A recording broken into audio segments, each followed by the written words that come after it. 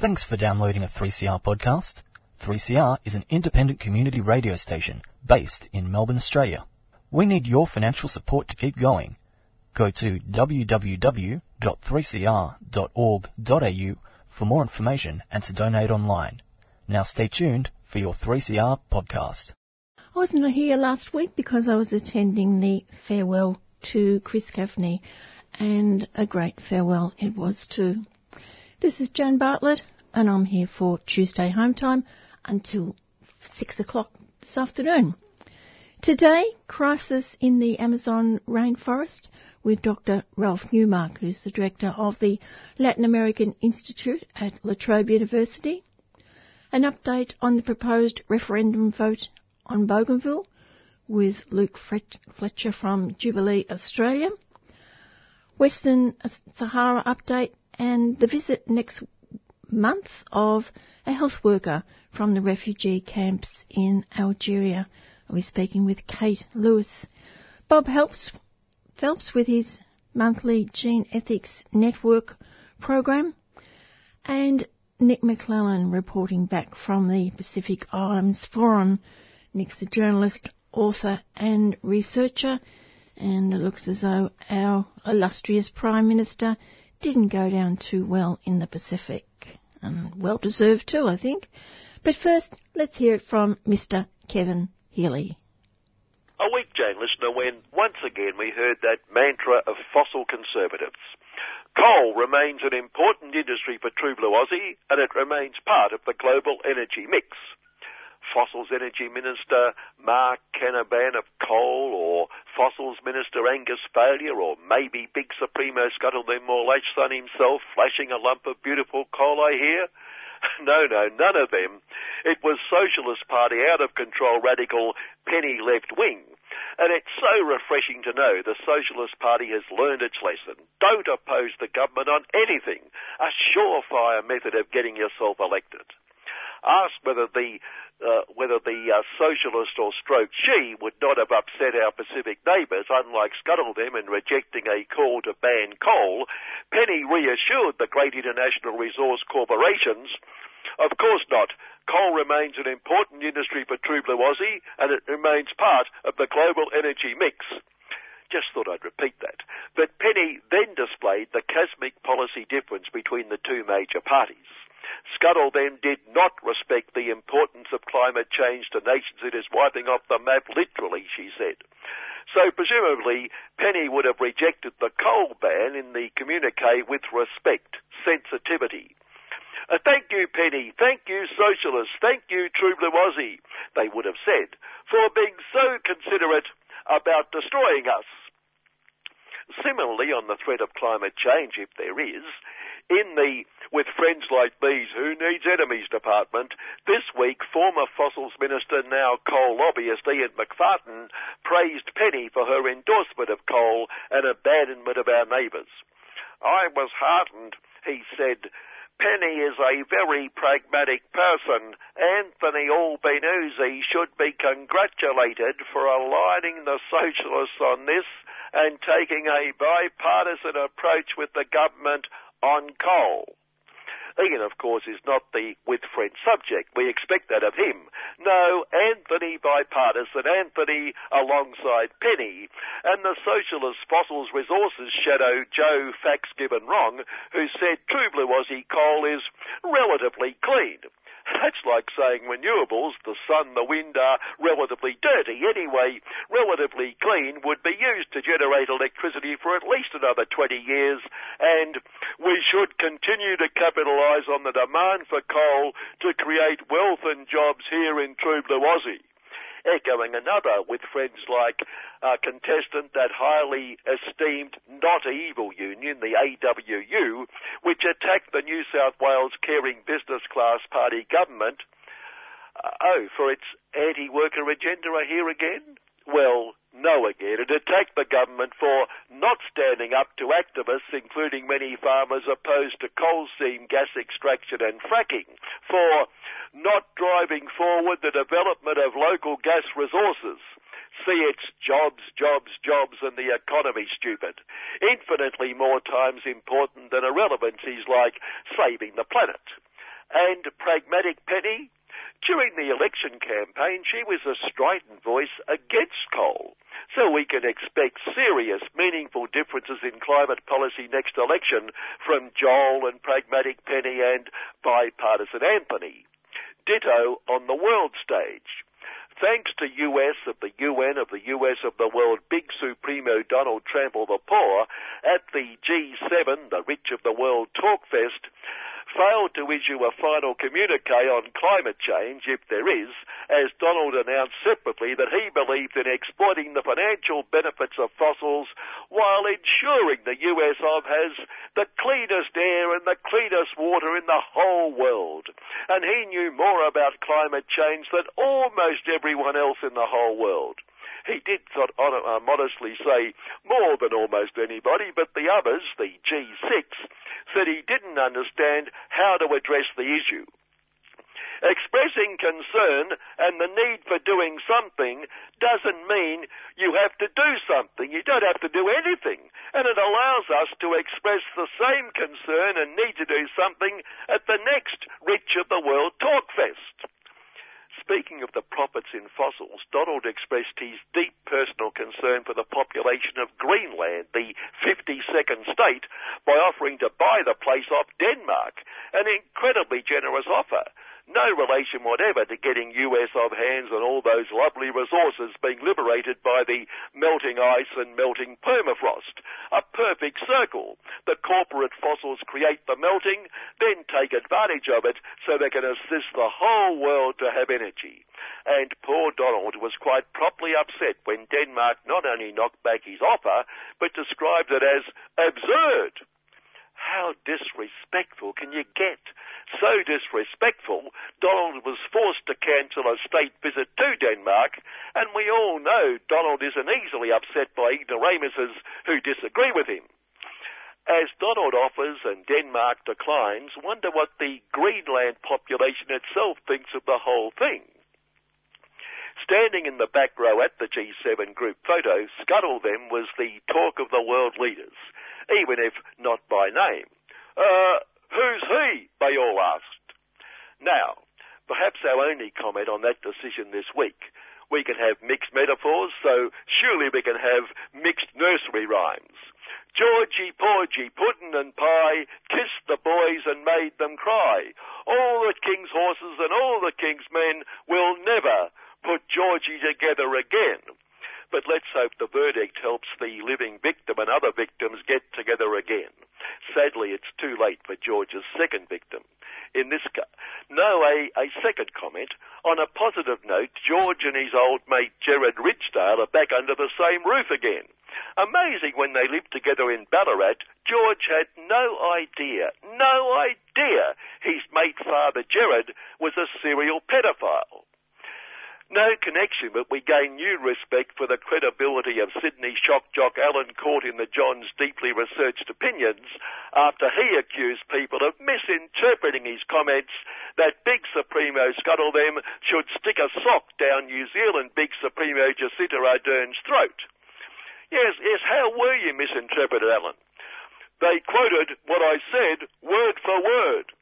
So it's quite possible Alan was also misinterpreted after he said former True Blue Aussie Big Supremo Julia Gallinghard should be stuffed in a sack, taken out to sea and thrown overboard. In fact, by quoting him word for word, we've been misinterpreting poor Alan for years on everything. Thank goodness we don't have to misinterpret the great truths brought to us by Lord Rupert of Wapping. For instance, if it wasn't for Lord Rupert, we wouldn't know the depths to which dole bludgers sink. Afraid of hard work, the headline screamed. Farmhand experiment shunned by jobless. See, this scheme allowing young dole bludgers to earn up to $5,000 a year over and above their public handout, on which they whoop it up, if they work on farms and agriculture, picking stuff, planting stuff, canning and packaging stuff, and only 400 applied when there were 7,600 placements, and they could also get an additional fabulous $300 travel and living away allowance if prepared to travel more than 120k to work, which would go a hell of a long way. Naturally, Lord Rupert's whopping sin decried this display of obvious sloth, go on whooping it up on their public handout, but we do have to wonder, listener, why young people wouldn't want to go and work in agribusinesses when we hear such glowing reports about their working conditions. Why they would be afraid of hard work. Lord Rupert quoted a Queensland carrot farmer who bemoaned he had to employ overseas workers because locals don't want to do the work. Can't understand why not. And the Minister for Starve the Poor, Michaelia Koch the Workers, also decried the sloth of plunging youth, and the head of Ag Force couldn't understand why it was difficult to attract workers. We are surprised and disappointed that the trial has not been a success because agriculture is a dynamic, exciting, innovative and well-paying industry. Makes us even more critical of those young dole-bludgers, doesn't it? Unless he meant well-paying for his members in AgriForce. No, Lord Rupert's correct. They're just afraid of hard work. At least he admits for his own purposes that it is hard work. And the caring AgForce employers wouldn't dream of exploiting young unemployed workers. Presumably the overseas workers are the Pacific Islanders whom our Deputy Big Supremo Michael McCormick says can come here and work while their homes are sinking into the briny. And it might have helped if he'd explained just a bit how that was going to do anything about them not sinking into the briny. Finally, spare a thought yet again for poor, besieged, exploited, caring employers. The federal court ruled last week that lazy, avaricious workers who work longer hours than normal, personal leave like sick leave, should be paid on the number of hours they actually work rather than the basic hours. And poor, caring employers say this will cost them a fortune, including in back pay, which the court ordered. Our old mate Innes Will Cost workers of the True Blue Aussie Industry Profits Group, which represented the caring employer in this case, could hardly speak. The decision is inconsistent with the widespread industry practice, he gasps, which is, Innes, to rip them off. Surely they must have consulted the workers about the industry practice of not paying them. Good afternoon. And good afternoon to Mr. Kevin Healy. And as usual, at 9 o'clock tomorrow morning, City Limits with Kevin and friends. What follows is an edited version of last Sunday's Latin American program here on 3CR. And the speaker is Dr. Ralph Newmark, the Director of the Latin American Institute at La Trobe University. It's clear that there is an absolute and utter crisis going on in Brazil. I mean, to put it in a headline, the Amazon's burning. This is an issue that has ramifications for all of us. If you care about, well, anything, you'll care about this. Because basically what's happening in Brazil is an out-of-control obsession with development in the Amazonian region that actually will have ramifications for everyone and every creature and plant on this planet. This is, I would argue, an emergency crisis of the first order, because really what's threatened here is life on Earth. That's a pretty big statement, but we'll look at this in more depth. I'm going to really take today's program to look at the problem, the history of the problem, what's actually going on, and maybe some solutions. Because there is hope. But the hope has to come, I think, with everyone in the world, the global community, acting to convince Brazil, and we're talking here particularly this rather, what can I say about the current president? His name's Jair Bolsonaro. He has a lot of nicknames. One good one, of course, is Bozo-Naro. But really, in many ways, to describe him, I think really as a sort of Trump, Donald Trump on steroids, is quite accurate in some ways. But the point of the serious issue is, besides the comedic aspects of people like this, is that in the Brazilian case, he really can do serious damage to our world, our planet. I'm going to explain about this, but there's a long history to it. It's not just one guy coming out of the of nowhere and doing this. It's actually a culmination of quite a long period of how the Amazon has been seen by various elites and various international groups around the world. So today it's the Amazon's burning. What the hell are we going to do about this, and what's it all about? And I must say, as a historian of Brazil, I see this really as my duty to really talk about this today at some depth. But let me start with, the basic issue really is that, you don't have to be a Nobel-winning scientist to understand what photosynthesis is. Photosynthesis is basically how plants operate by actually absorbing carbon dioxide, basically creating their own carbohydrates and releasing oxygen. Yes, oxygen.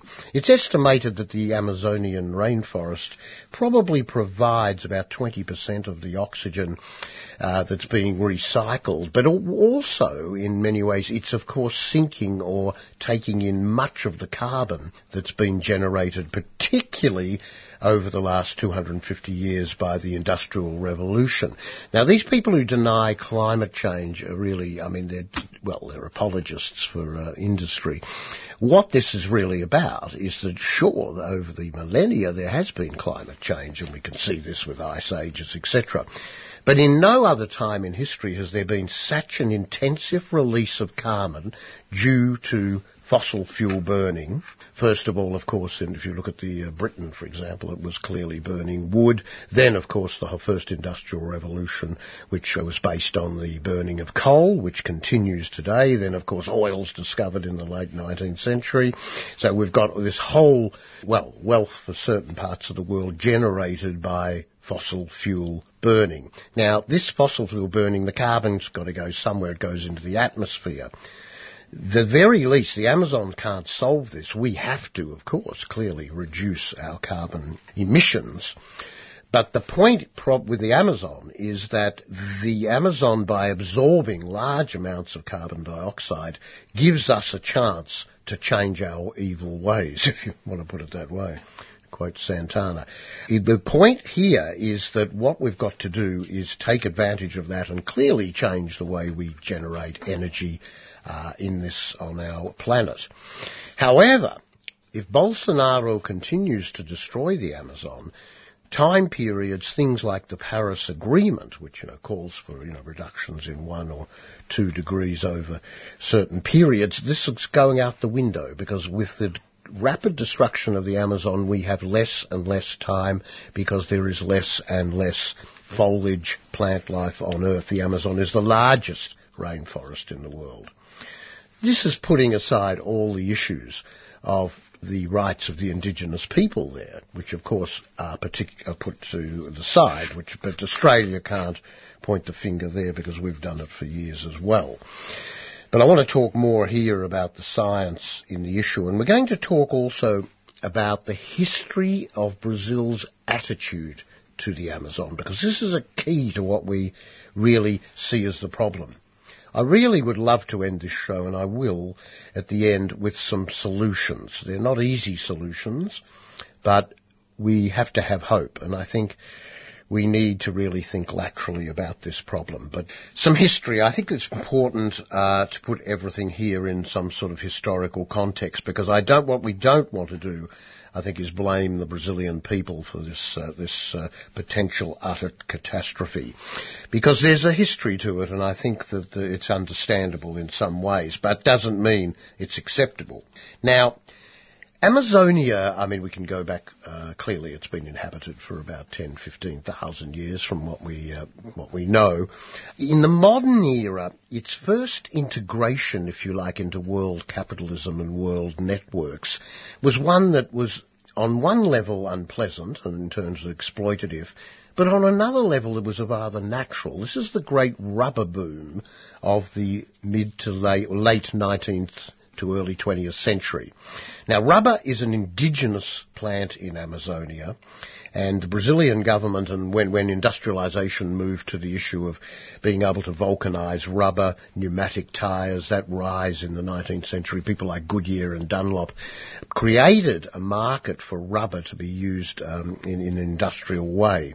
The indigenous people of Amazonia had used rubber for thousands of years for all sorts of purposes of waterproofing, etc. But when rubber could be made harder, etc., it became a potential industrial product. Now, the rubber boom in Amazonia in the 1880s and 90s through to into the early 20th century was done by admittedly exploited rubber tappers, but with where the trees were throughout the forest. So there was no cutting down, no destruction.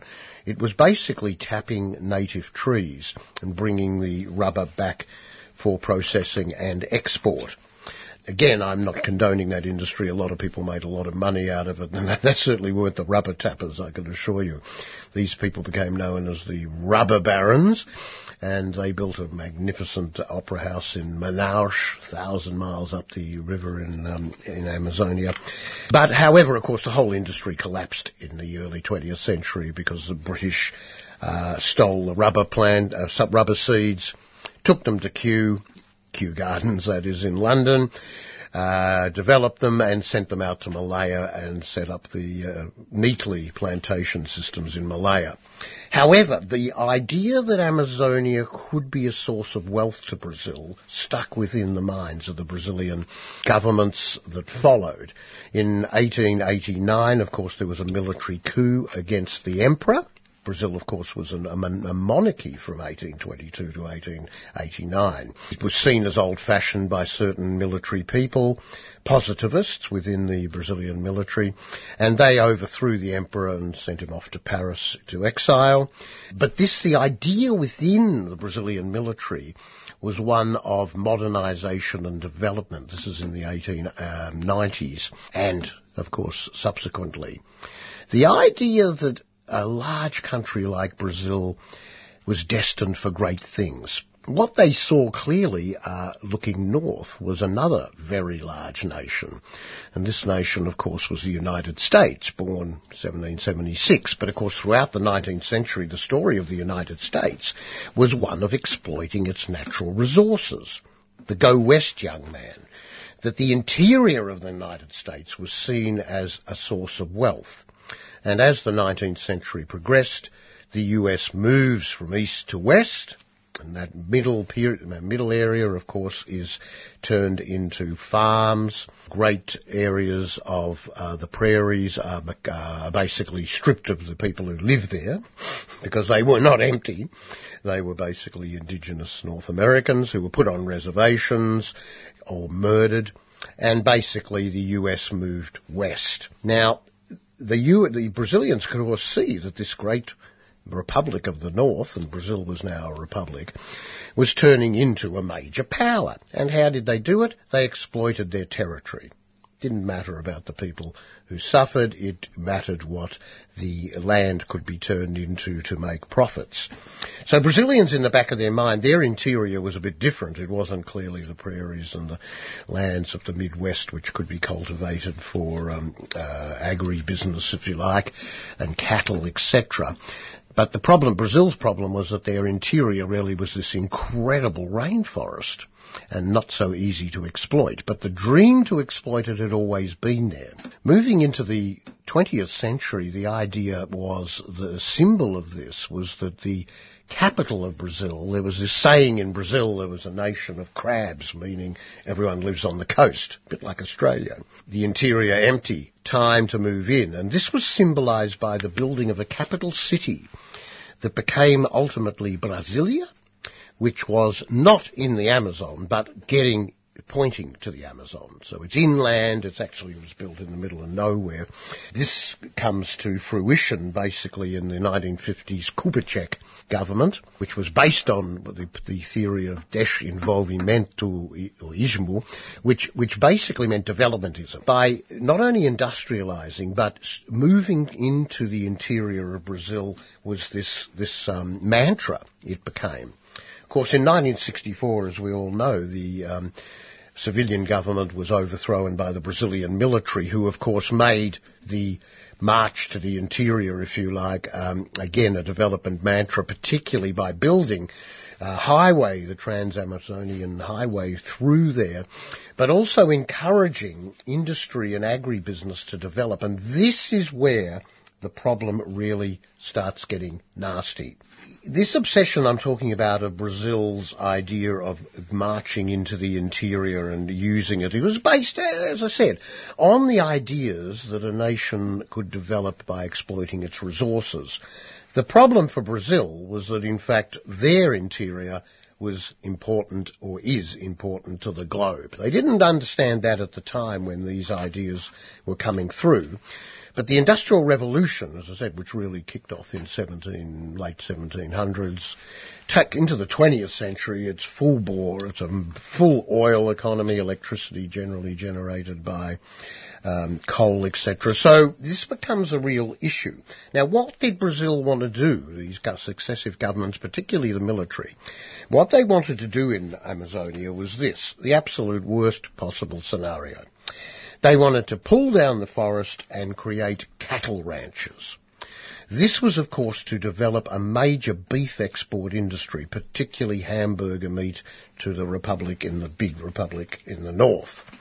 A major industry of cattle. So this was basically clearing the forest, bringing in the beef cattle, and really, you can see some sort of pictures, aerial pictures. You can see where clearly there's the jungle there, and there's these basically just flat paddocks as this expands.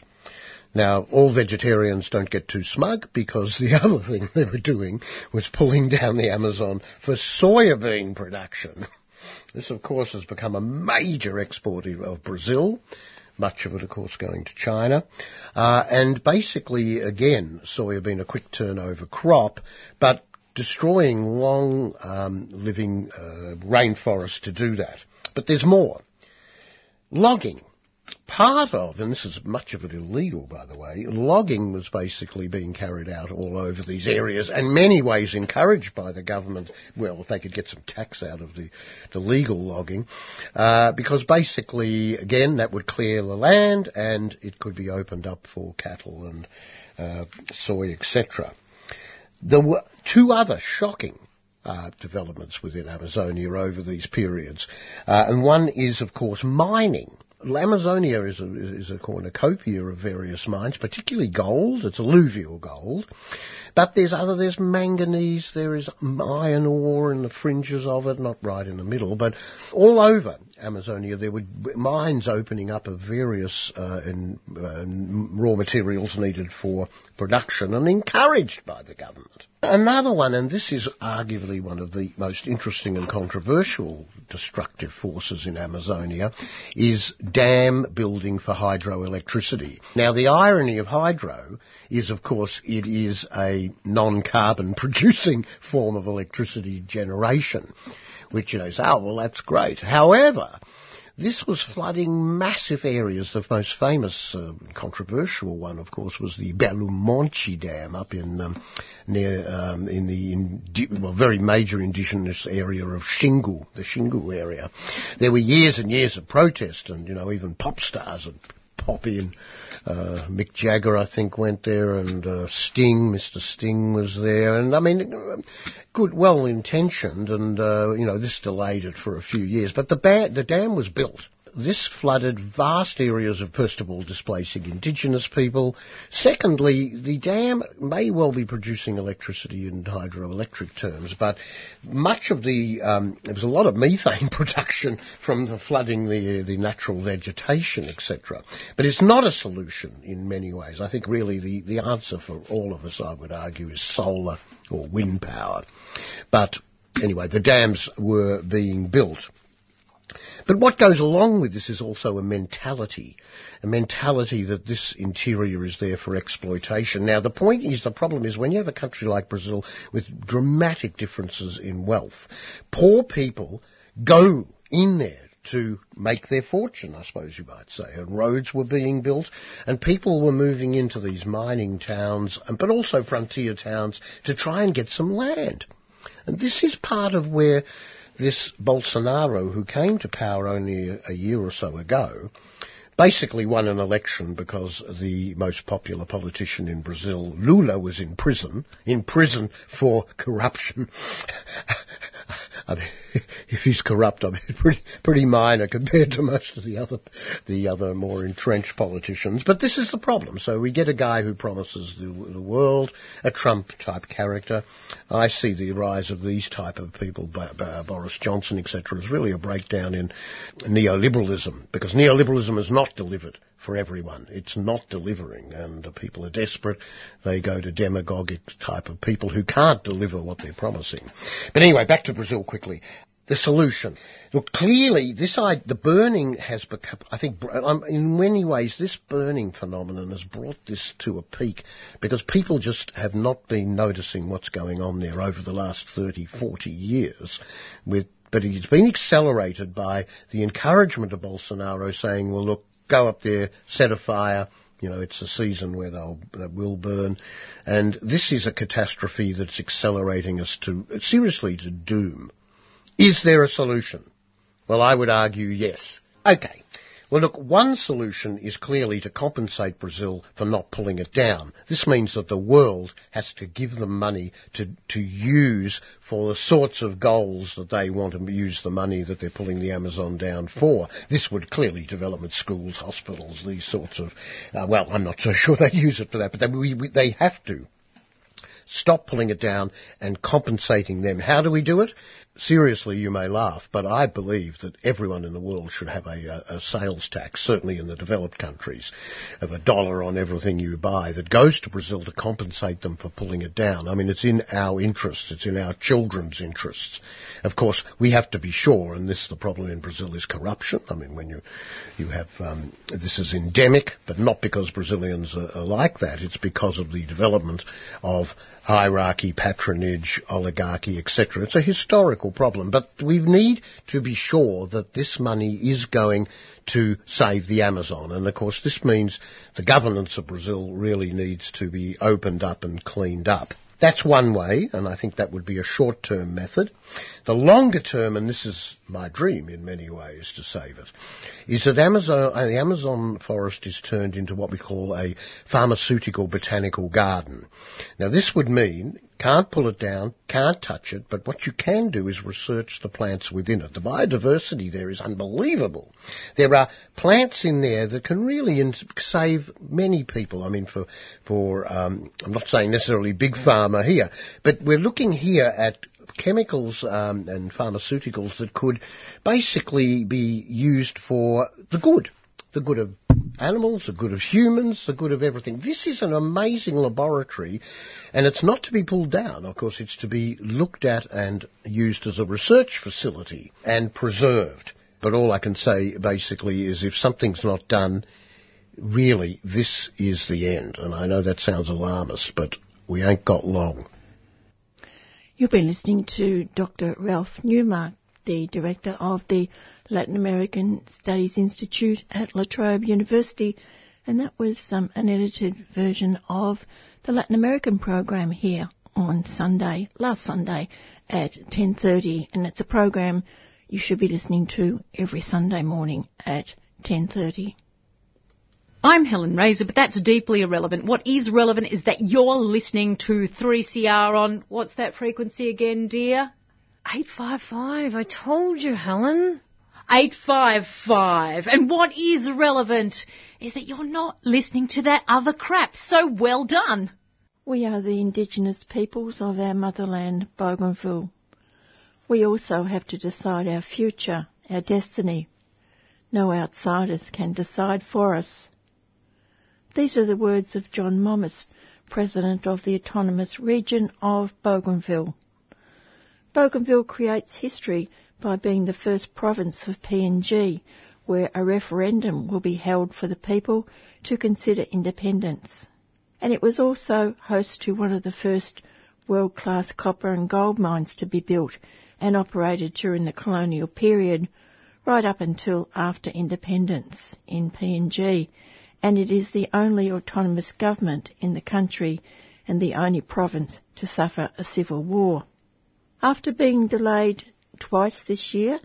The Bougainville referendum is now due to be held in late November.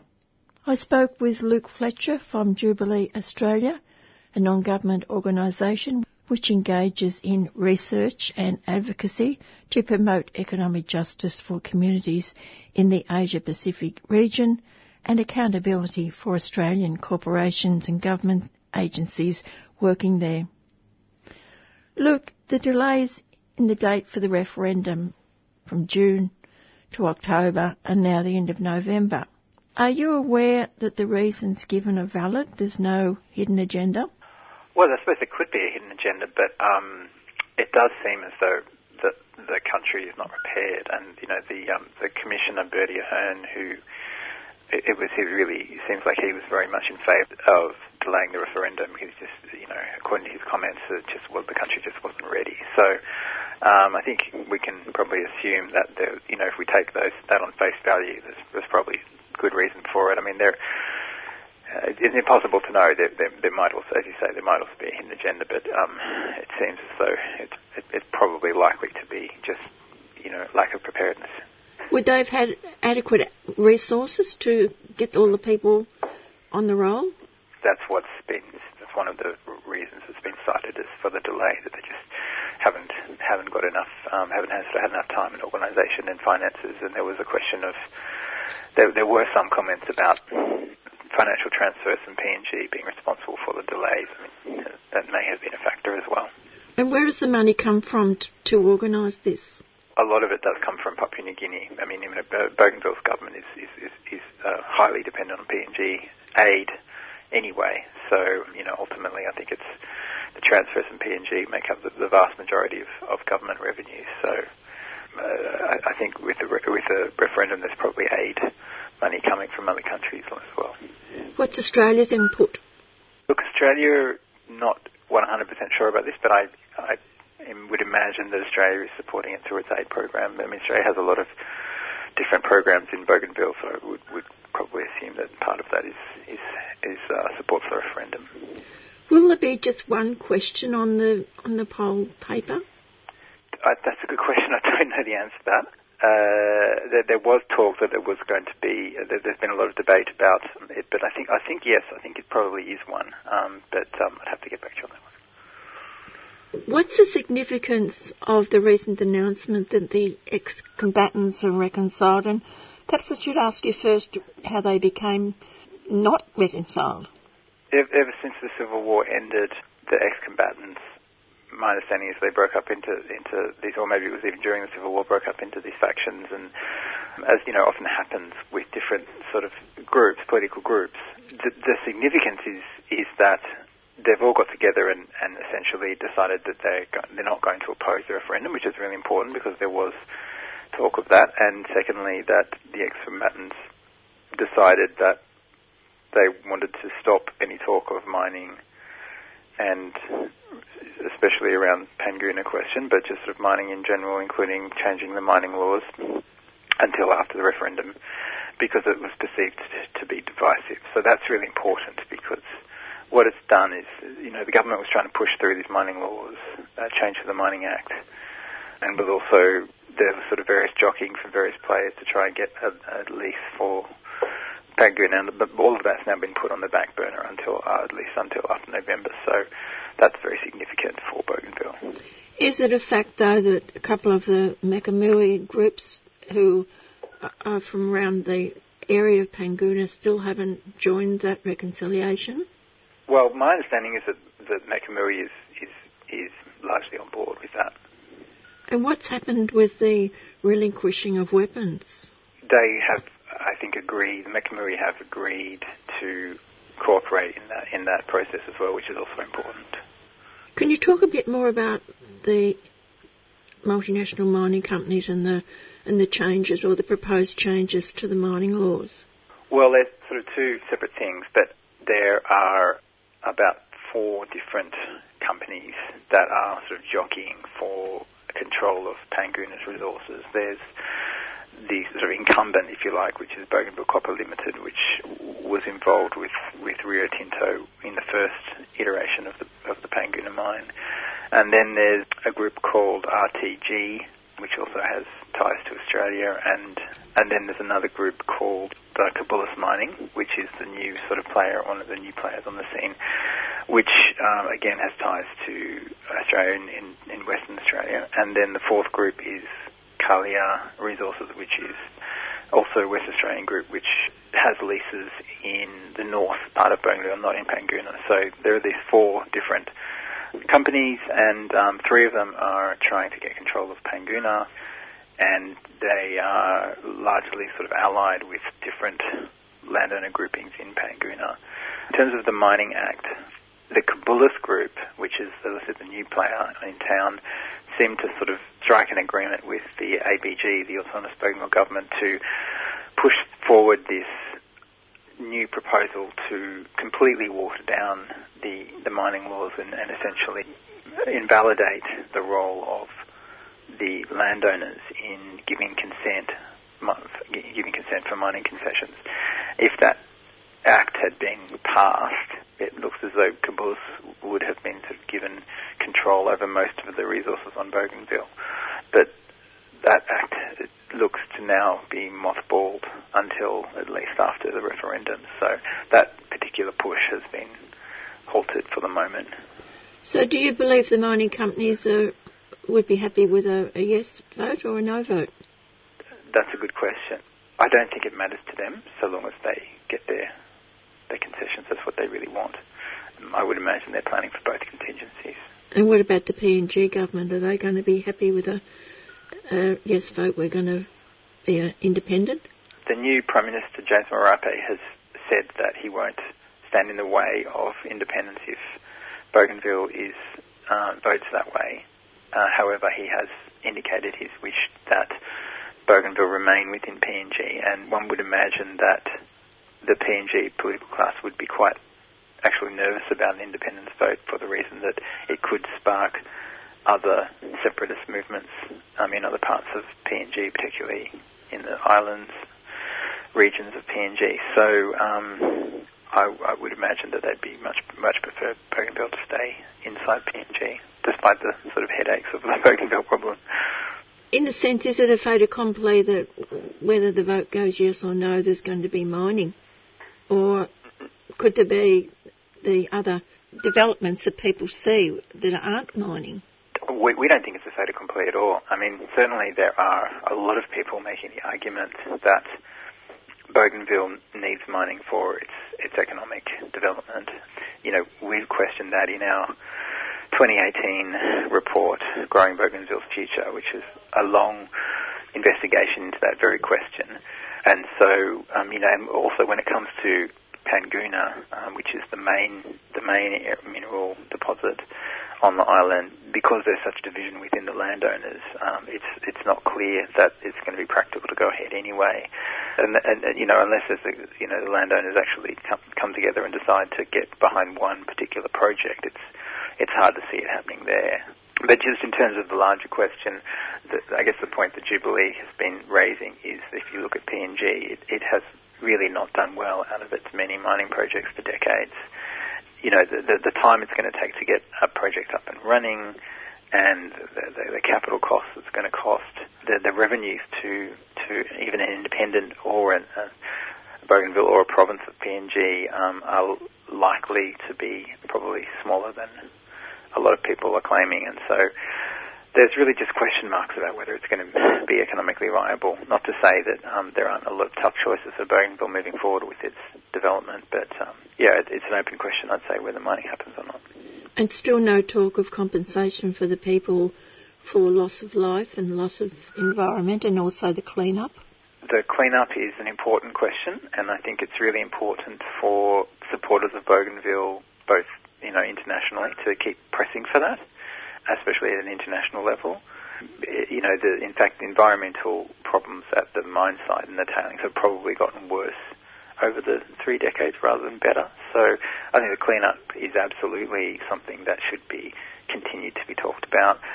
In terms of the reparations for the human rights violations that occurred, especially in the early years of the war, that's probably going to be more practically difficult to effect because you'd probably need something to happen in a court of law, and there's just challenges that are involved in bringing a case like that to trial either in PNG or somewhere else. So that's a tougher nut to crack. But I think that the clean-up issue should very much remain on the agenda.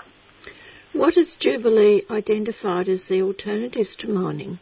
Bougainville is actually a very rich agricultural country. It has a lot of expertise in things like cocoa and coconut and copra products, and then there's fisheries and there's tourism and that sort of thing. So that these things really need to be developed, and there are other potential sort of high-end crops and that could be developed, but it's going to take time and it's going to take a real concerted effort. So if listeners wanted to read more about that, I would definitely recommend looking at our report, Growing Bougainville's Future, which is on our website.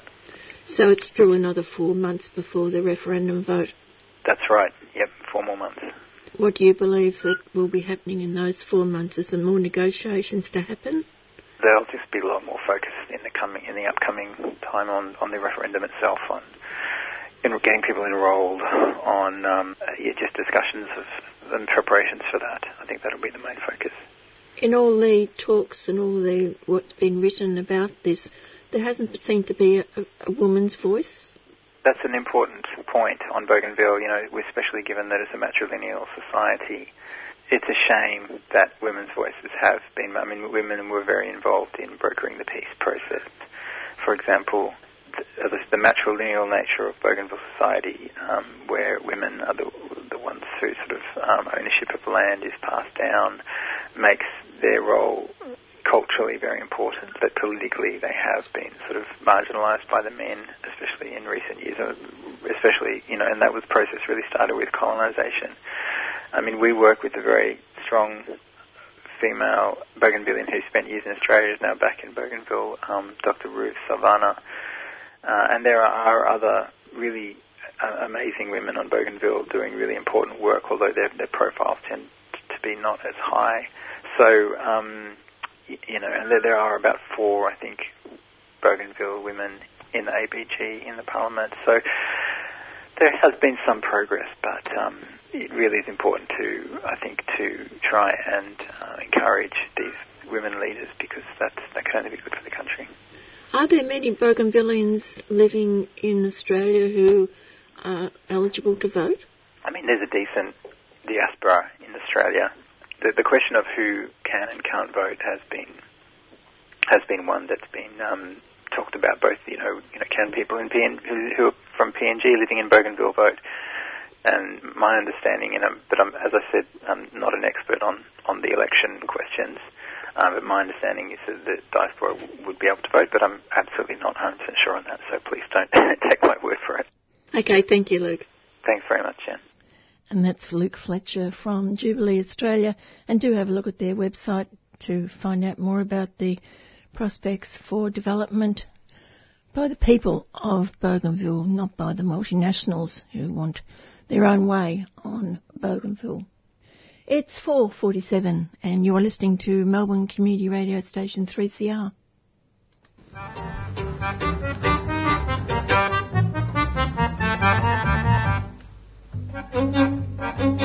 Hello, I am Gabriel Gatte.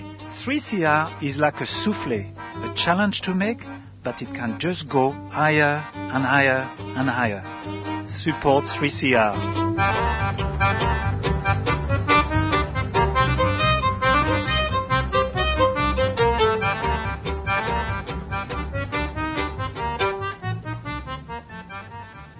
And it's welcome back to Tuesday Home Time to Kate Lewis from the Australian Western Sahara Association from a well-deserved holiday. Kate, last time we spoke it was to celebrate the fact that Nasia El-Khalidi, the Sahrawi journalist facing up to 15 years jail for her work as a journalist, was instead fined the equivalent of €375. But as you pointed out at that time, she is since then a marked woman. What I'd like you to talk about are the 2 joint communications issued by the UN Special Procedures relating to recent discussions rendered by the UN human rights mechanisms and they relate to both Nasir and also Nadur Lusuri, another journalist from Western Sahara. The United Nations has different mechanisms for addressing some of the issues that have been arising, particularly with journalists lately, the way in which the Moroccan authorities have treated them. As we heard on a previous occasion, Nazha El Khalidi was at least spared a prison sentence, but she was fined. Prior to that, another journalist called Nadur Laroussi was also fined, a heftier fine than I might say than Nazir El Khalidi. These different aspects of the human rights organisations within the UN have been addressing these issues. As one of them is a UN working group on arbitrary detention. Then they have the special rapporteur who have very specified areas of concern. One of them is for the promotion and protection of the right to freedom of opinion and expression, clearly relevant to the journalists. The rapporteur on torture and other cruel and inhuman or degrading treatment or punishment. That rapporteur has also been enlisted to investigate what has happened to some of the other Sahrawi prisoners of opinion in Morocco. And they have all been calling for Morocco to ease up and allow these people to express opinions freely and without being hindered all the time by these court cases and interrogations, and sometimes under torture, and then fines to try and intimidate them and prevent their work. As we know, Nazha Khalidi, she works for the Equipe Media, the media team, who work in several languages, whereas Laroussi, he works for an organisation called Bentili Media. Both of them are trying to draw attention to the way in which Sahrawis are also having their freedom of expression interfered with, because as soon as they go out on the streets and call for whatever it is, the right to self-determination in particular is a likely thing that they'll be calling for, they will be arrested and beaten, generally hounded off the streets. A lot of the work of these journalists is simply to try and give a megaphone to these demonstrators who are in the street and who only get about one sentence out before they're sent home. They want everybody to know what is going on and how Morocco is not doing its duty, which was to allow a referendum of self-determination. And of course Morocco is part of the UN and is supposed to adhere to the various aspects of the UN, but doesn't do it in relation to Western Sahara. No, exactly. I mean, they like to put forward the idea that they're a liberal democracy and they have parliamentary rule and all these things, but we all know that a lot of that is window dressing, and they do pass some legislation but it never gets enacted, or it is given some kind of presence but then it's given no teeth to do the work. And this is a common story.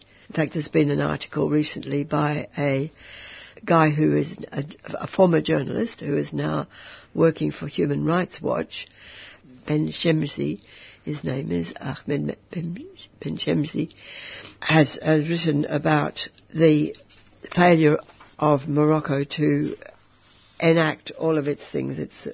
This year, the king celebrated 20 years on the throne. He always gives an enthronement speech, but this year it was 20 years, and the human rights people put out this article called Morocco, the Kingdom of Unfinished Reforms. That's what's been happening, that they've tried to sort of sidestep the Arab Spring, for example, by saying they were going to make it much more democratic. But when it comes down to it, the king is really still an absolute monarch. He allows them to vote for their parliament, but then he appoints the people from the winning party. So that there is a kind of a little element of popular vote there, that there's a winning party, but the king actually makes the appointments and he can withdraw their appointment at any time. If they don't toe the line, out they go. You couldn't really call that a liberal democracy. And not only the parties towing the line, but the people towing the line as well. Oh yes, exactly. And the last couple of years, it's not just the Sahrawis who've been having a very hard time.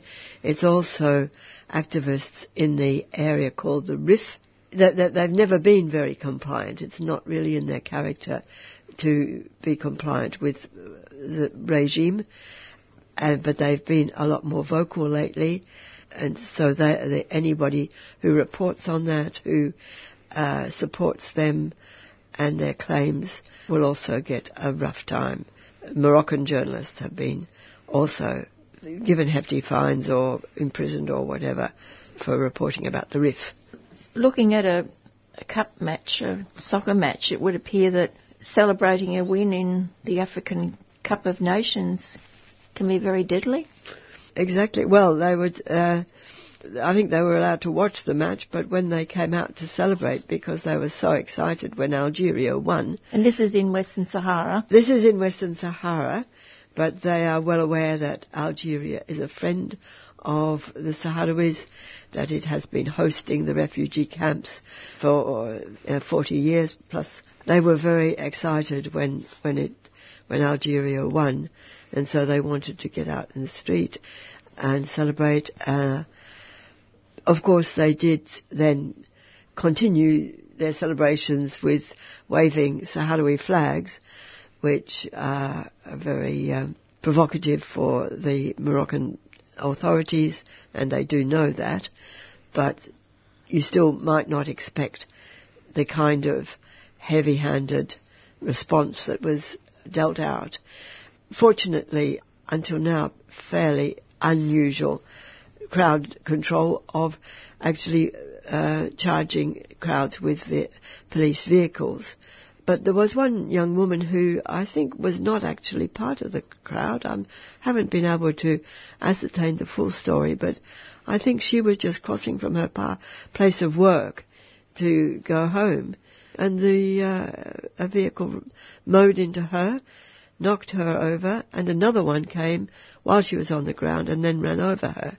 Unfortunately, she died, and as you say, that then turned into a very deadly occasion, really uncalled for, and definitely Morocco needs to be called to account for that kind of police behaviour. Well, there are two investigations going forward on that, one by Amnesty International and one by international trade unions. Yes, good luck to them. I mean, Amnesty have definitely responded to the brutal crackdown that Sahrawis suffered on that occasion. The trade unions are never popular in Morocco either, but at the same time, somebody needs to do this work. Hopefully they've got standing around the world, and that, like the human rights organisations, and they will, in their way, bring pressure on the Moroccan authorities to behave themselves, I suppose one could say. Very difficult to monitor human rights in a country where those sort of organisations are banned. That's right, and when there are trials for these, there are arrests and there are trials, international observers would like to come and make sure that due process is being seen to happen, and they get turned back. Just the latest one was Cristina Martinez, a lawyer from Spain, who wanted to come and observe the trial of 9 young people who were arrested on the occasion of the football celebration for the second time in her experience, she was turned back at the airport and not allowed to observe the trial. And I'd imagine that those young people have been bashed, and many of the others that were at that demonstration would have injuries. What's the treatment, the hospital treatment for people? Are the hospitals controlled by Morocco if they do go to a hospital? It's quite frequent for Sahrawis to prefer to go home and have whatever kind of homemade remedy that can be administered in preference to going to hospital, because the hospitals will sometimes turn them away, or they will kind of delay treatment and they won't give the proper treatment. And so people have been certainly very hard done by going to hospital. Well, from Western Sahara to New Zealand, and once again, New Zealand's been accused of complicity in Morocco's occupation of Western Sahara, and this relates to a Moroccan bulk carrier, which was tracked and it's now in New Zealand. It's got phosphate, and they've proved that the phosphate came from Western Sahara, not Morocco. Exactly, and it does tend to get called from Morocco, but that's only because they, that's part of their presumptive ownership of Western Sahara. They don't, of course, and they are not even officially an administering power, because they haven't got the right to do that. And in law, Spain is still the administering power. It wasn't able to give up its that responsibility. The phosphate imports are continuing to New Zealand. There's 2 companies there which are importing. One's called Ravensdown and the other one's called Balance Agri-Nutrients.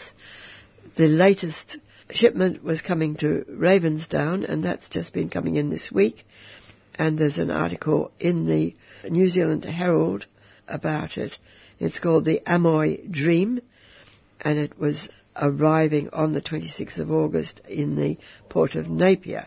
Once again, they are sort of pleading with Jacinda Ardern to intervene and explain to the companies that they should not be importing from a non-self-governing territory, which is what Western Sahara officially is. They shouldn't be importing from Morocco, because if Morocco is selling it, it's stolen goods. And Jacinda Ardern is well versed in what's been happening in Western Sahara. Well, she is, because when she was a student, she went there. She went to the refugee camps, and she won't have forgotten that. She might be slightly rusty on some of the details, maybe, because she's obviously got a lot coming across her desk every day. But they are trying to remind her about that, and I'm sure she'll remember. It may be difficult for her to know exactly how to handle it, because farming is definitely a very central activity for New Zealand and a really crucial part of their economy. Does put the politicians in a difficult position to know how to encourage the farmers to get their phosphate from a different source. But all the other countries have been able to do that. Including Australia. Including Australia, and including the last big ones from Canada, Agrium and Potash Corp. So, yeah, it should be possible. There was a huge series of articles, very extensive and deeply researched by the online New Zealand publication called stuff.co.nz, I think it is. Talked about some of the problems that are environmental problems that arise from actually using too much phosphate. And they were arguing that the farmers should really be able to manage with far less than is used. They do seem to feel they need to boost the production of the pasture for the stocks that they run, and maybe they use it also for grain and other crops. But it should be possible to manage to get good results with less phosphate. Now, we have a special visitor coming to Melbourne and Sydney next month. Yes. Well, her name is Tekba Ahmed Salah, and she's a young Sahrawi woman who works in the Sahrawi government in the refugee camps in southwestern Algeria. And she did studies in Scandinavia, where I think she also learnt good English. She was working particularly on water and water quality and that kind of thing. So she'll have a very interesting perspective on how the camps run and how it all works. She's coming to Melbourne in the week beginning the 18th or 19th of September, but you can have a little preview if you want on which is I think next Monday, the 2nd of September. She will be interviewed by Philip Adams on Late Night Live, and so if you want to, you can tune into Radio National. As for what we're doing, also Victoria are doing, there will be a day in Ballarat where she will be hosted by the Rural Australians for Refugees at the Trades Hall. Yes, in the Ballarat Trades Hall, of course, that is. On Tuesday, there'll be a dinner, a welcome dinner, which is being held in the Fitzroy Arms, and there's a try booking link to book for that dinner. And the other main public event for her in Melbourne is a seminar at the Institute of Postcolonial Studies. It's called Calling for Rights and Recognition. It'll be chaired by Julie Dan from the La Trobe Law School. Speakers as well as Tekba include Kamal Fadel, the Sahrawi representative to Australia, and Randy Irwin, who has recently presented her PhD on Western Sahara in New York. At 7:30 at the Postcolonial Studies Institute, which is 78 to 80 Curzon Street, North Melbourne. The try booking link is trybooking.com caps BEMLA /BEMLA. That will take you to that event, the welcome dinner in the North Fitzroy Arms at 6:30 on Tuesday the 10th of September. And thanks to Kate Lewis from the Australian Western Sahara Association. I'll give you that try booking again. It's trybooking.com /BEMLA. I'm speaking with Bob Phelps from the Gene Ethics Network. A sad passing recently of a woman that many of a couple of generations would have known, Margaret Fulton. One of our most valued writers and activists who supported gene ethics and GM-free foods. During the 2000s, Margaret was very active and supported the True Food Guide and was featured in gene ethics postcards, which we used as a lobbying tool as well. And I guess Margaret's position on genetically manipulated foods is pretty much summed up by her statement to us that we put on the postcards, quoting her, "GM foods are against everything I stand for." It's hard to imagine anyone getting a stronger statement, particularly one in her high-profile position. We're very grateful for that and regret her passing. What were the influences on her? I'd imagine that there wasn't too many people early on who took that line. No, there hadn't been, particularly people in her sort of position where they had a reputation at stake. So she was just a fearless advocate for what she believed in all her life, I think. Wrote and spoke and was a witness to the need for good food and for Australian families to look after their diet and their health. Really a bit sad now that we've got this junk food culture and a huge obesity problem in Australia as well. It's the kind of thing that Margaret would cringe at. Now we're looking at GM status of a couple of states. One is positive and the other negative. Oh, well, I'd say positive, certainly. Tasmania has extended its ban on the growing of commercial genetically engineered crops for another 10 years until 2029. They clearly recognise the great merit in being GM-free as a way of advocating for their primary produce in both local and global markets. And so being GM-free is one of the ways that they badge their products and get the premiums for them. In contrast to that, the South Australian government has begun a process of deregulating genetic manipulation in their state, although it's far from over. I wouldn't say that South Australia has lifted its GM ban by any means.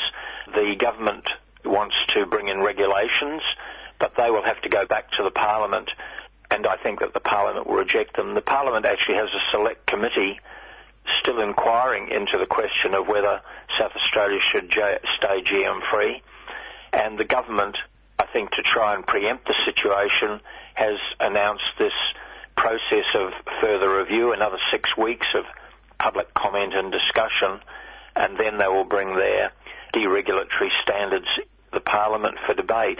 But I think that particularly the upper house of the Parliament, which before the last election extended South Australia GM-free until 2025, will stand up for the decision that they made, and that South Australia will also not allow the growing of genetically manipulated canola on their territory either. The rather weird thing about the government's proposal is that they would exempt Kangaroo Island, which is an island just off the south of South Australia, from the lifting of the ban. So Kangaroo Island would remain GM-free as well, because they market their GM-free products into Japan in particular, but also other parts of Asia, at good premium prices as well.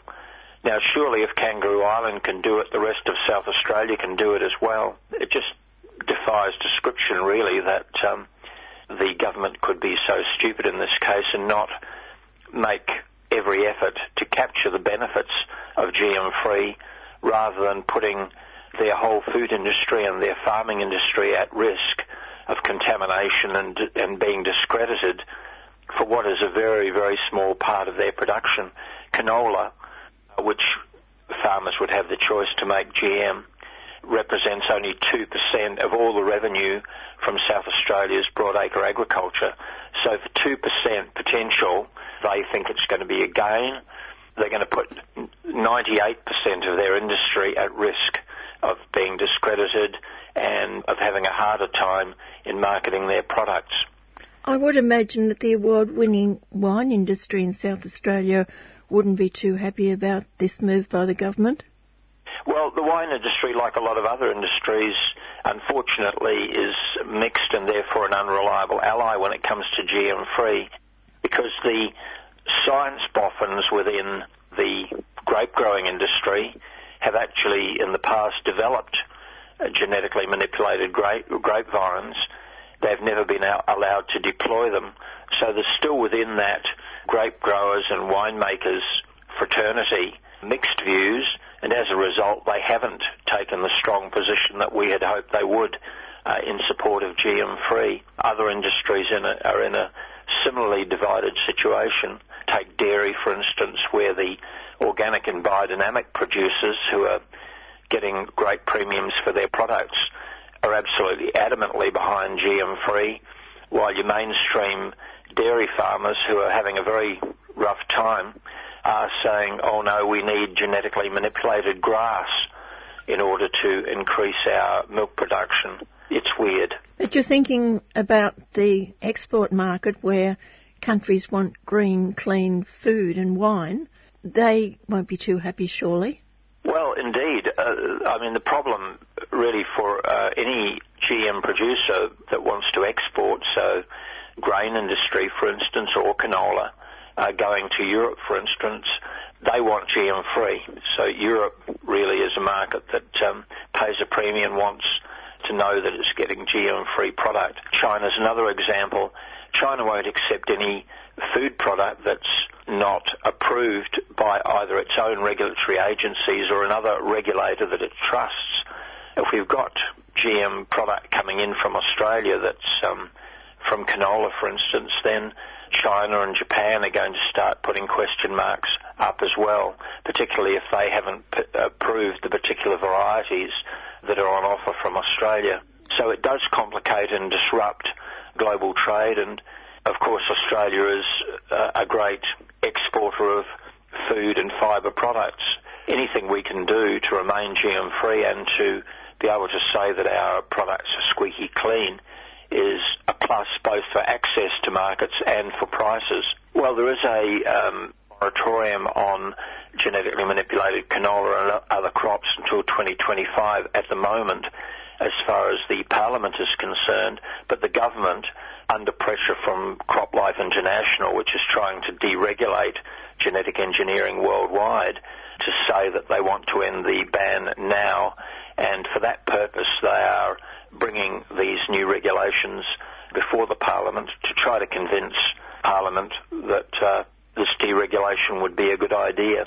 They commissioned a report which came out earlier in the year saying, yeah, it won't be a problem to market our products, and we've lost money because we haven't been growing GM canola.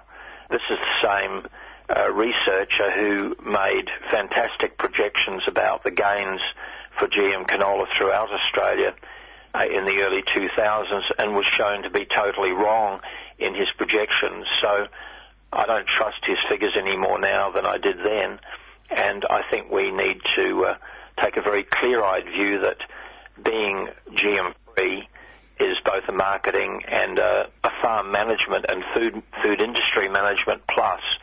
Take the pluses and run with them. That's what we're saying to the government, and leave the genetically manipulated canola on the sideline where it belongs. What's the Labor Party's reaction to this in South Australia? Because they're the ones that kept this moratorium going, wasn't it? And now we have a Liberal government. Yes, well, Labor looks like it's going to stand firm. It's waiting for the report of the Select Committee, which the Parliament set up last year and is in the final stages of reporting to the Parliament. When the Parliament comes back, the government is going to be trying for deregulation. The Select Committee will be reporting, and we think that their report will support a continuation of the GM-free status of South Australia until 2025, and we're hopeful, confident that the ALP will continue to go along with that. Their spokesperson has made positive noises about that, and we'll see how the debate plays out. What's happening with gene technology regulators? Things moving or not moving? Well, federally they are moving. In fact, we're in that grey zone at the moment while the Parliament and the Senate are in recess. But when they come back on the 17th of September, there will be the debate of what's known as a disallowance motion. Several months ago, the federal government brought into the Parliament a new regulation which would deregulate a lot of the new genetic manipulation techniques before they've even really got going. This is, again, part of CropLife's global strategy to deregulate everywhere. The Greens, to their credit, have moved a disallowance of those regulations, and that will be debated on the 17th of September. So we're very much looking for community support for the Greens disallowance motion, which would say that the deregulation that the government's proposing can't happen because the new CRISPR genetic manipulation techniques pose many, many hazards. They have off-target impacts. The behaviour and makeup of the animals, plants and microorganisms that are created using these new methods is still very unclear. If these things are flying under the regulator's radar, as they would be if the deregulation proceeds, then we're going into we think, a very dangerous space where our food supply and our environment would be at risk. So we're hoping that deregulation, with the support of your listeners and others, will go forward. And again, you're right, the ALP is the wild card here. We're asking the Federal Labor Party to get behind the disallowance to make sure that genetically manipulated methods and the products that they produce continue to be regulated. It's early days in the new so-called gene editing game, and sidelining the regulator at this stage is just irresponsible. Well, if this position on labelling can go through, it makes a bit of a mockery of labelling. What can be done in other areas if organisations decide that we don't want labelling on our products as well? It could just escalate, surely. Well, the Food Standards Australia New Zealand, as a result of the deregulation that the government is now proposing, will also be moving to not require any labelling on those animal, microbial or plant products in the food supply. You're right, it would be a double whammy. These new organisms would not be regulated by the Office of Gene Technology Regulator. That would change the law, because at the moment all GM organisms require such regulation. Many of them would start to go unregulated, and the regulator would not even be notified. The public would be left in the dark. As a result of that, as I mentioned, Food Standards Australia New Zealand is also considering what position it will take, and that would probably preclude any of those organisms from any kind of labelling requirement. I mean, the labelling of GM foods at the moment is very weak anyway, because the refined oils, starches and sugars, which are the main products of genetic manipulation, are allowed to come into our food supply without any labelling at all. What's happening with this CRISPR in other countries? This is just Australia and New Zealand. It's worldwide, isn't it, this new technology? It is worldwide, and it's being used in laboratories everywhere. And unfortunately, the situation is that in other countries, under the pressure of the GM industry, particularly represented by CropLife, which is in Australia, in Canberra, and also represented in 91 other countries, we've got pressure on politicians everywhere. So we just saw last month that Donald Trump ordered US government departments, particularly the US FDA, the Food and Drug Administration, and the Agriculture Department, to prepare for the deregulation of many of the new GM techniques and their products there as well. And then, interestingly, the new Prime Minister of the UK, Boris Johnson, in his very first speech, advocated deregulating GM crops and introducing them into the UK, which until now has had a moratorium as well. We have Boris Johnson and Donald Trump both trumpeting the deregulatory tune put to them by CropLife, which represents the big seed and agrochemical companies worldwide. The people like Bayer and Monsanto, ChemChina, Dow and DuPont are all pushing very hard for deregulation everywhere, and really ignoring the fact that these new genetic manipulation techniques are generic, that they can be used to modify any living organism, including human beings as well as animals, plants and microorganisms. This deregulatory push is putting the world into a much more dangerous space as far as these new life science technologies are concerned. So we could virtually look at any food product, could we, if this goes ahead? Well, we don't know yet how it's going to be used, so it's really hard to say, but I suspect that almost any organism that you can think of in the world is of some interest to somebody, particularly those high-volume grains and horticultural products that are the basis of a huge global trade. Agriculture Minister Bridget McKenzie, who is responsible for these deregulatory moves in the federal parliament, is wanting to create an industry in Australia that's worth $100 billion a year from particularly the export of food and fibre products. We're up around $70 billion at the moment in total production, but they want to go even harder on exploiting Australia's very fragile soils and scarce water supplies in order to hit the $100 billion mark. It's a strange dream, and a lot of it's going to be based on spraying more chemicals more often and using genetic manipulation techniques to try to bolster production You know, it's yield, yield, yield. That's what they're on about. Forget about quality or the state of our environment. They're on the back burner as far as our federal government and state governments too are concerned, where agriculture is seen as the cash cow of the future if mining in particular goes into decline.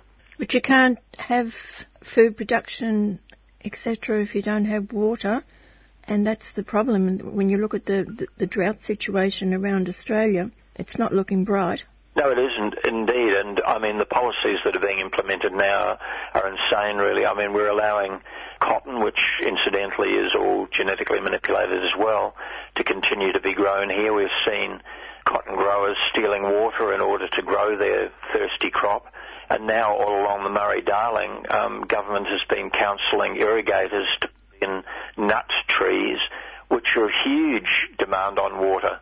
Even worse than cotton, aren't they? Worse than cotton, and it just defies belief that we're going down this dead end when regenerative agriculture systems are now being promoted and thought about and refined. The research and development money is going still in the industrial, high-input, chemical-based, GM-based agricultural direction as far as the governments are concerned. So you've got people like Grains Research and Development Corporation spending those research and development dollars in the wrong direction instead of realising that we need to make the transition to new, ecologically sustainable, environmentally friendly systems for the future. Firstly, to feed Australians, not to create bulk commodities for export that are not value-added here, that actually produce very little in the way of job or benefits for Australia. We need a whole new model, and at the moment governments are resistant to these new ideas. They're still enthralled to the agrochemical companies and the seed companies in how we do agriculture here. It is doomed, particularly in the face of global climate change. Explain the regenerative process. Well, regeneration is about those methods. Biodynamics would be one example of taking care of the organisms and soil, because ultimately that's the fundamental of particularly plant production, but also the health of animals that feed on the vegetation to produce meat, milk and eggs.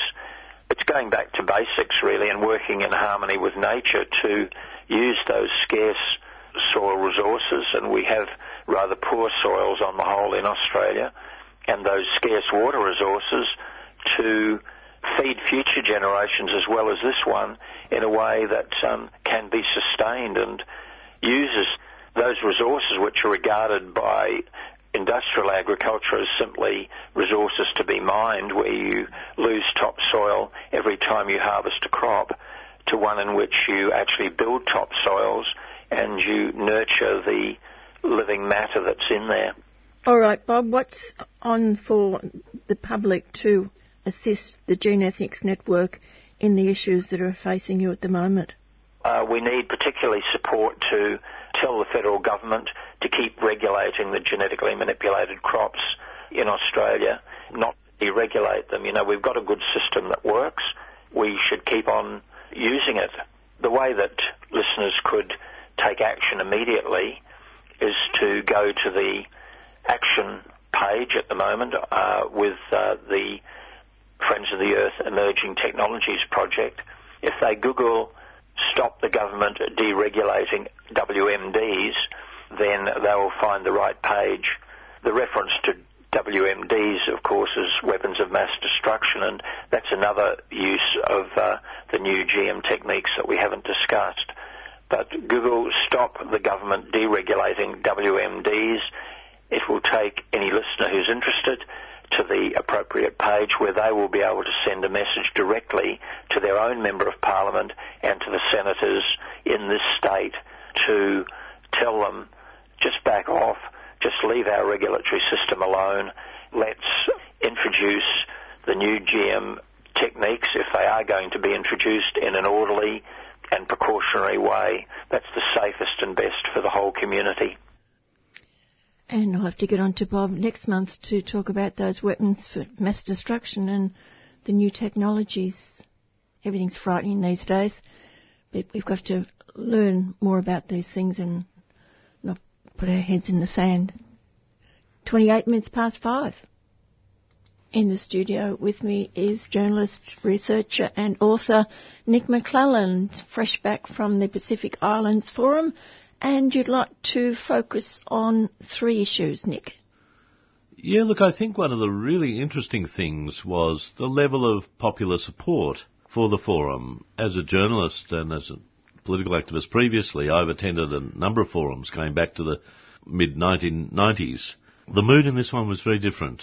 You know, Tuvalu's this vulnerable, low-lying atoll nation. It's got about 11,000 people, and it's one of the countries in the Pacific Islands that's feeling the enormous effects, adverse effects of climate change.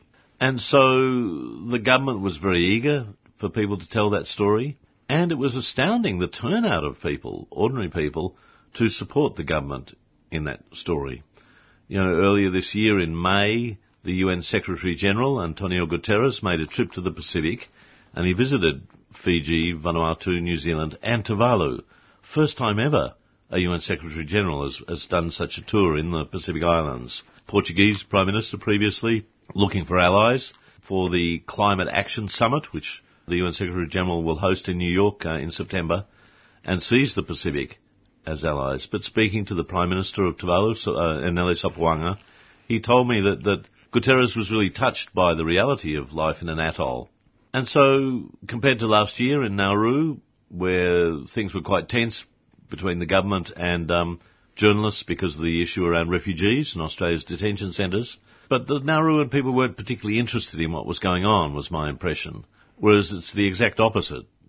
I arrived a few days early before the rush, and wandering around, talking to people. I was wandering along and this car started honking at me and I was about to make a rude gesture, and then the window wound down, it was the Prime Minister, and, you know, he was wandering around talking to people, getting ready for the main event, hundreds of people arriving from all over the world.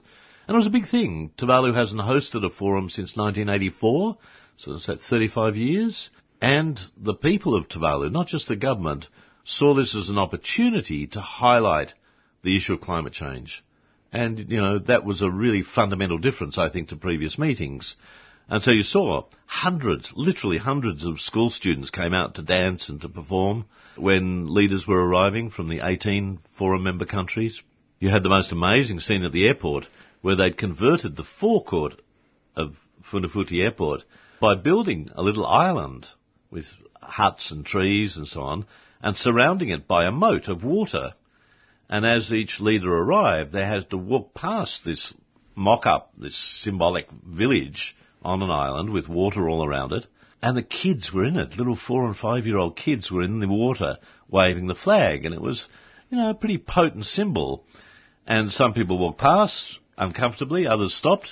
It sort of symbolised this issue that from the youngest to the oldest in Tuvalu, people wanted to make a point that Tuvalu is vulnerable to cyclones, to sea level rise, to ocean acidification, to changes in water supply for agriculture. And they want action. They want urgent action, and they want it now. It was obvious that one forum member was standing in the way of that, and you don't win a prize for guessing who that was. He made a real fool of himself in one sense, didn't he? But he's also alienated virtually every country in the Pacific. Well, Scott Morrison had a really bad forum. It was interesting that he sent early the Minister for International Development in the Pacific, Alex Hawke. Alex Hawke is a member of Scott Morrison's faction of the New South Wales Liberal Party. He's in the prayer group with Morrison, the Pentecostal prayer group that they have within the Australian Parliament. And he was numbers man for the Morrison victory against both Turnbull and Dutton. So he was rewarded with the ministry. I think you could politely say that Alex Hawke is on a sharp learning curve about the Pacific. So the day before the forum, the host country, Tuvalu, and the Pacific Small Islands Developing States, PASIDS, the independent island states, held what they called the Saltalanga Climate Dialogue. It was a day-long event with speakers from scientists, technicians, people from the Green Climate Fund, young people who were speaking about their concerns for what it's going to be like in 2050. It was a very powerful day. And the keynote speech, they invited Virengi Bainimarama, the Fiji Prime Minister, to give the opening address. It was pretty symbolic because it's the first forum that Bainimarama's been at since 2007. Ever since Fiji abrogated the constitution under the Bainimarama regime after the coup, Fiji was suspended from the forum and the Commonwealth. After elections in 2014, Fiji started to come back, sending ministers, foreign minister and so on, to the forum, annual forum leaders meeting. It was the first time Bainimarama was there, and he was given the keynote speech. And talking directly to Alex Hawke, he gave a very measured speech. It was an interesting speech, saying, we recognise that your economy is different to ours. We recognise that your economy is based around coal, the export of fossil fuels, that you have to make a just transition in areas that are reliant on coal, in communities that are reliant on coal, coal-fired power stations, coal mining and so on. But you have to understand our situation, and you have to understand the existential threat that climate change brings to your Pacific neighbours. Very powerful speech. Morrison wasn't there. He came on the Wednesday, just the day before the retreat. So he flew in, at the last minute to attend the one-day leaders' retreat where presidents and prime ministers go behind closed doors and talk to each other fairly frankly, one-on-one. Now, that's disrespectful for a start, isn't it? Well, these guys are politicians. They understand, Scott Morrison's a very important person and, He thinks he is. He thinks he is. But he missed the first few days, and he missed the mood that was clear from most delegations that we're at a turning point, that by 2020, next year, countries have to step up what's called their NDCs, their nationally determined contributions. So they have to set targets, stronger targets, more urgent targets for greenhouse gas emissions reduction. Next year they have to start the process of ramping up the global target for climate finance. OECD, developed countries, and some larger developing countries like China and so on have been making contributions to structures such as the Green Climate Fund, which is a global mechanism that provides money to developing countries. And the ambition for funding that body, there's what's called a replenishment round. They have to fill up the bucket again, replenish the bucket, starting from October. So the next year or so, countries have to step up with more ambitious, more urgent, committed action. Now, we know that the government that's just been re-elected is arrogant and feels that it has a mandate to do the exact opposite, feels it has a mandate to open up new coal mines in the Galilee Basin, feels that it has a mandate to promote more coal-fired power, to increase exports of coal and other fossil fuels overseas. And so Australia is heading in a very different path to most other countries.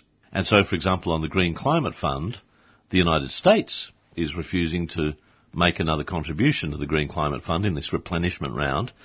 Other major powers are doubling their amount that they gave from last time. Germany's going to double its contribution. Norway is going to double its contribution to 1.5 billion euros. Other European countries particularly, other developed countries, Korea and more, will be contributing. Australia has joined the United States in refusing to contribute to the Green Climate Fund.